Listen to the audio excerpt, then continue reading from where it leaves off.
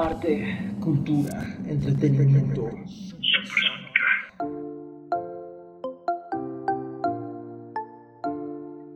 Hola, bienvenidos a Tardeando Ando, un pequeño podcast de Supersónica. Yo soy Zeta. Y yo soy Tato. Y recuerden que estamos en Facebook, Instagram y Twitter como Supersónica y Bagué, y en todas las plataformas de podcast, Spotify, YouTube, iVoox y Google Podcast como Tardeando Ando. Bueno, hoy tenemos un programa muy interesante, pero antes les vamos a recordar la dinámica de nuestros podcasts, así que mi amigo Tato aquí nos va a decir cómo es la dinámica. Bueno, para aquellas personas que son fieles oyentes de nuestro podcast de Tardeando Ando, recuerden que todos los podcasts vamos a lanzar una palabra. Con esa palabra van a armar una frase, y cuando armen la frase al final de los 8 podcasts, van a poder, la persona que arme bien la palabra y la escriba en las redes sociales, en los comentarios, se va a ganar un premio de nuestros patrocinadores. Así que ya saben, pendientes de Tardeando Ando. Bueno, y nuestro tema del día de hoy es súper interesante y vamos a hablar de orientación vocacional. Yo quiero preguntar algo, Tato, ¿cuál era el trabajo que querías cuando eras niño? Cuando era niño, cuando yo era chiquito, yo quería ser arqueólogo. Yo era re aficionado a las películas de Indiana Jones y yo decía, mamá, papá, yo me veo por allá en Egipto dándole el látigo a la gente. Ok.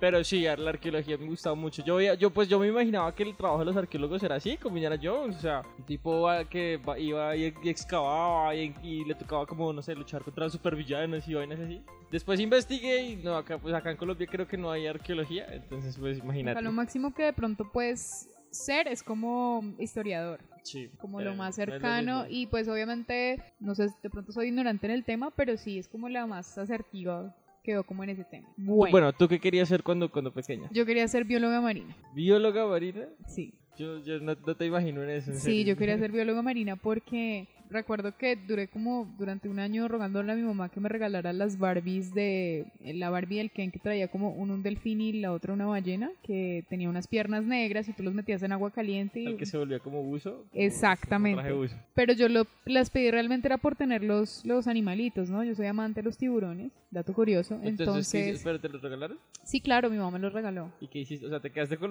los animalitos? Sí, todavía los tengo, de hecho todavía los tengo. Y no, yo jugaba era más que todo con los animalitos que estaban atrapados y cosas así. Bueno, inventaban unos videos. ¿Y los salvaban sí, en general todos. Sí, en general como todos. Eran como mis videos así como interdimensionales, cosas así. Entonces ese era como mi sueño de pequeña. Bueno, ya cuando estabas como adolescente ya en el colegio, ¿qué pensabas? Cuando yo estaba en el colegio, yo empecé a aprender a tocar guitarra, empecé a aprender a como música, cosas de música, y dije, yo quiero ser rockstar, quiero tener una banda, yo quiero viajar, yo quiero esas cosas, sexo, drogas, rock and roll. El John Bobby. ¿Ah?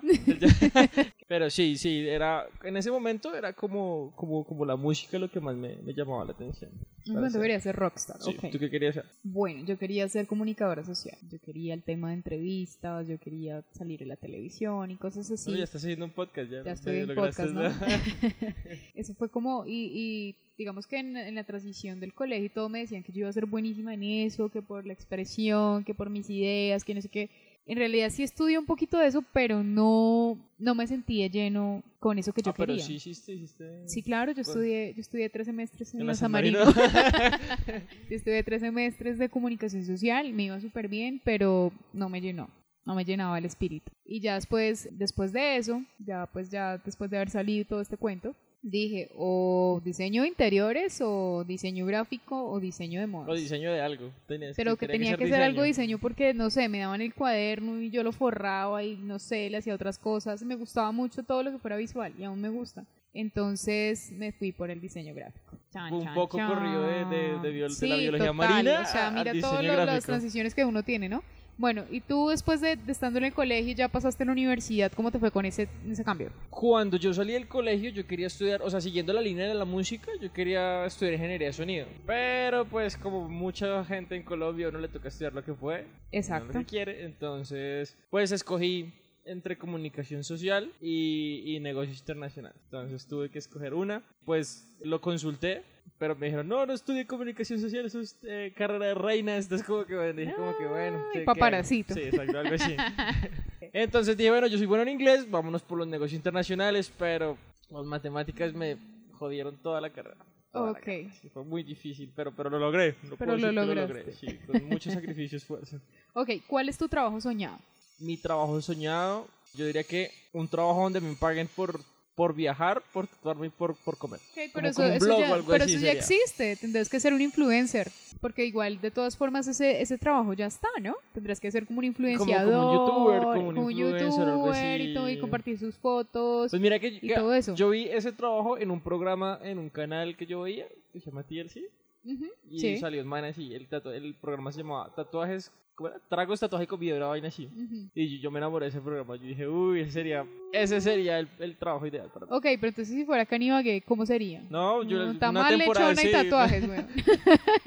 Bueno, ese sería como tu trabajo soñado. ¿El tuyo cuál sería? Mi trabajo soñado, yo creo que es parecido y también, no, a mí me gustaría de pronto no solamente el tema de viajar, comer, dormir obviamente, sino que de pronto me pagaran por dar una opinión frente a una cosa.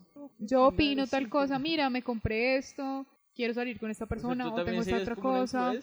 Sí, exacto, pero entonces ya más como una, no se dice como personal shopper, sino como una personal coach, no sé cómo se dice eso, Sí, pero sí como ayudar a una persona. No es que yo tenga la reconfianza, no, ni que sea como la, pero sí me gusta como, digamos, incentivar a las personas, motivarlas, resaltarles sus aspectos. Muchas cosas que a veces no me las hago, no me las doy a mí misma, pero sí se las puedo dar a otras personas. Entonces me gustaría como trabajar en ese sentido. Bueno, ¿cuál ha sido el trabajo más raro que tú has escuchado? Que tú digas, uy, marica, rarísimo. El trabajo más raro que yo he escuchado ha sido el de, se llama flogger. Ok, Y cuéntanos de qué se trata.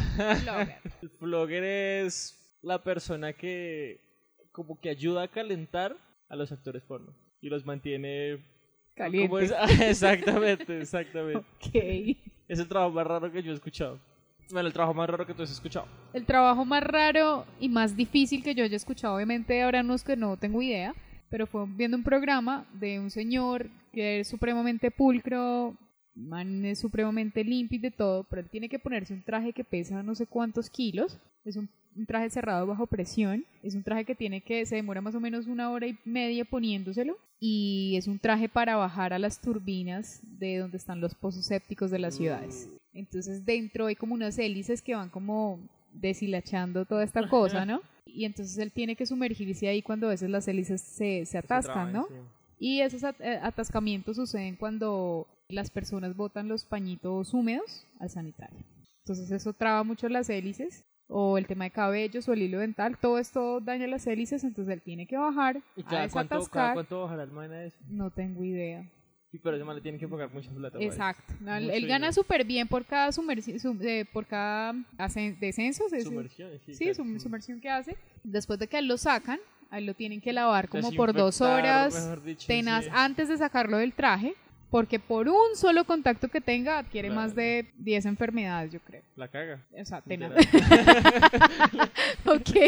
Entonces, ese es el trabajo más raro que yo, y de verdad me le quito el sombrero a ese señor. Uy, no. ¿Tú podrías hacer el trabajo? No, Si a ti te lo ofrecieran. no, marica, o sea, Por literal 15 millones de pesos. No, sí, para mí es un tedio lavar el baño, pero lo hago porque pues es mi baño. Imagínate eso. Yo lo haría por ahí por unos 30 millones de pesos. Uy, no, pero eso sí me arriesga. Pero es que uno se va forrado. Bueno, sea, y si falla alguna tuerca. Uy, grave. Ah, bueno. Sí, no, complicado. Por eso no, eso es tenaz, pero bueno, ese es el trabajo como más raro que yo he visto. Y bueno, yo quiero hacer una pregunta. ¿Qué trabajo no te gustaría ejercer, Tato? ¿Qué trabajo no me gustaría ejercer? O sea, que tú digas, marica, en la vida. ¿Qué trabajo no me gustaría hacer? Ese que te digo de flogger. Yo no me imagino en eso. No me imagino calentando a los no me imagino en eso. No quiero ni pensar en eso, pero no haría eso. De pronto el que me decías de las hélices, lo haría, pero lo que te digo, por unos 30 millones de pesos. Yo definitivamente no sería destapadora de drenaje o desechos de humanos. También realmente hay algunos fluidos corporales que me dan como cierta cosita. Por ejemplo, hay gente que tolera el vómito. Por ejemplo, cuando tu amigo está mal, yo no puedo con eso. A mí me da reflejo, de hecho. Entonces nada que tenga que ver como con eso. Definitivamente es una cuestión difícil. Pero sí, yo creo que de drenajes y esto no. Sí. Nada que ver, lo mismo en una que alcantarilla o algo pronto, así, bailas. Sí, de servicios generales, que yo de hecho admiro mucho a esas personas, digamos cuando hay un evento, no sé, digamos Rock al Parque, tú sabes que los baños los dejan vueltos mierda literal y da cagada, weón, porque hay una cestica donde tú puedes depositar ahí. Entonces es feo y debo decir que a veces me da pena ajena del hecho de que algunas mujeres sean tan sucias a veces. Entonces, para que consideremos este tipo de cosas y ser un poquito más organizadas. Responsabilidad social en este podcast. Exactamente. Bueno, para finalizar este podcast, yo quiero saber qué le dirías tú a tu yo de 15 años. Voy a hacer hincapié en esta pregunta porque quiero saber qué consejo le dirías a tu yo hace 15 años, porque yo creo que de pronto hay algunos jóvenes que nos escuchan y andan en esa transición colegio-universidad y de pronto quieren como un consejo que les pueda servir en este momento, que están como pensando qué estudio, o están con la presión de que si usted no hace nada, si usted no estudia. Entonces, ¿tú qué le dirías a tu yo de hace 15 años? Lo más importante es que aprenda uno mucho. Yo creo que lo más importante lo que yo le diría a mi yo de 15 años es: parce, Tato, aprenda lo que más pueda. Encuentre lo que más le gusta, métase hasta el fondo con eso. Yo creo que eso sería lo que yo le diría. Yo le diría a mi yo de hace 15 años: siga sus instintos. Miren, como consejo, así a ustedes les guste ponerle botones a la camisa, marica, hágalo. Es algo que ustedes disfrutan y les va a dar más adelante. Lo importante es buscar, ¿sí? Yo en algún punto de mi carrera dije, bueno, huevón, sí, estudié diseño, pero ¿qué hago? O sea, ¿qué me dedico? Porque el diseño puede tener muchas ramas. Y lo logré y pude hacer muchas cosas. Entonces, yo considero que sí es bueno hacer una lista. Bueno, no sé, me gusta contar fruta. Sí, o sea, me gusta cocinar. No me gustan las matemáticas. Me encanta la ciencia. Entonces, ver qué ramas de la ciencia se aplican. Ese le diría yo a mi yo de 15 años. Bueno, para terminar, para cerrar el podcast, nos vamos a dejar con la palabra de la semana. Y en este podcast la palabra es.